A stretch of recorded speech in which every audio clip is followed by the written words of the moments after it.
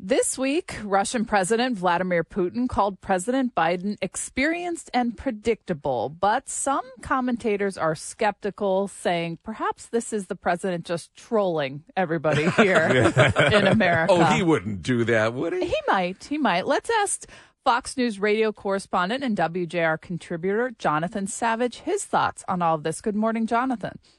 Hello, good morning. Do you think these are truthful statements, or, as always, he has an ulterior motive? I think we need to look at these statements and take them with a grain of salt. Caution should be the watchword when Vladimir Putin makes these pronouncements. He never says anything by accident. Everything is carefully stage managed. He wasn't talking off guard or off the cuff. He knew the question from the reporter was coming. So this was a deliberate message. Now, there may be some truth in it. World leaders do see Donald Trump as unpredictable in comparison with President Biden, and that his rhetoric makes them uneasy. But the people who see him as unpredictable and who feel uneasy are normally America's allies, NATO, the people Vladimir Putin doesn't like.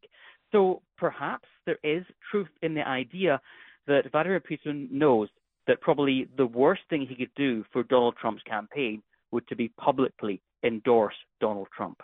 Yeah, because, I mean, Donald Trump basically gave him a green light to go take on NATO if they don't pay their bills.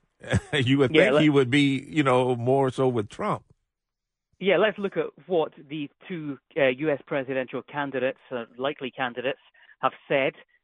President Biden called Vladimir Putin a murderous dictator, a pure thug, accused him of having a craven lust for land and power. Former President Trump has called him smart, called him a genius, and as you say, suggested that he would encourage Russia to attack any NATO member that doesn't reach the 2% defense spending capability or pay its bills to be a member of NATO. So, yeah, if you were Vladimir Putin, a lot of people would think you'd rather have Donald Trump in the White House. Jonathan, I'm going to blindside you with something that just popped up on the mothership here on Fox News Channel, and that is that Alexei Navalny apparently has died in prison. We know him to be one of Putin's harshest critics.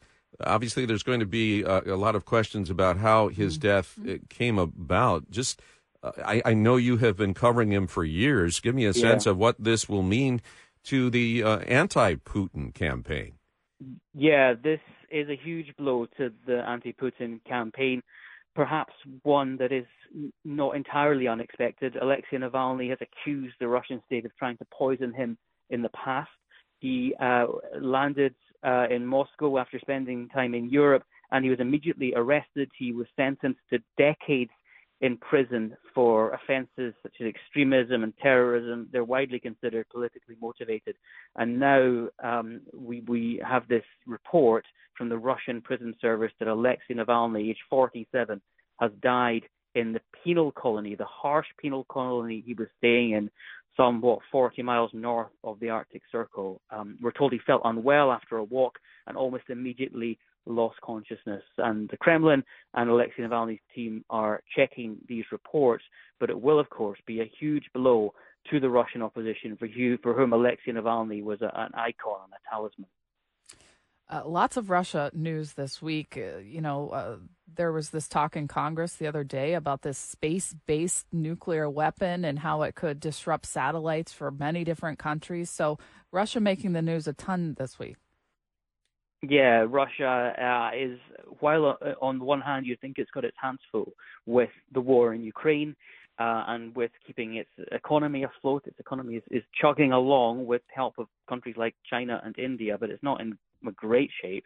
You think it would have its hands full, but of course there's plenty going on behind the scenes. Rumors that Russia plans to deploy nuclear weapons in space to take out satellites. Now, of course, there's a lot of confusion, a lot of fog surrounding this. The Kremlin says it's a malicious fabrication. Some experts saying that we need to calm down about this, but it does just speak to the mistrust and the very low state of relations between Russia and the West.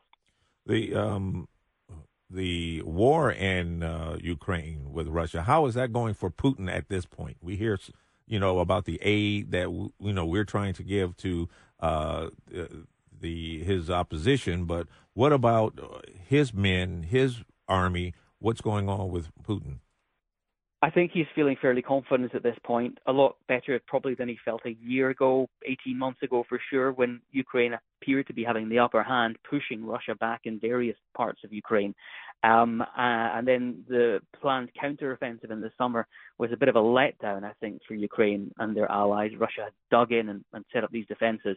And Ukraine is short of ammunition, and it looks like it could remain short of ammunition until and unless U.S. lawmakers pass this spending bill. There's a lot riding on this, and Vladimir Putin, many say he's trying to wait out the West, hope that administrations and governments become less friendly towards Ukraine, less willing to write blank checks to Ukraine, and he thinks when that happens, he'll be able to achieve his war aims. We should point out that Donald Trump has not been silent about Putin's kind of backhanded endorsement of Joe Biden. He calls this a compliment.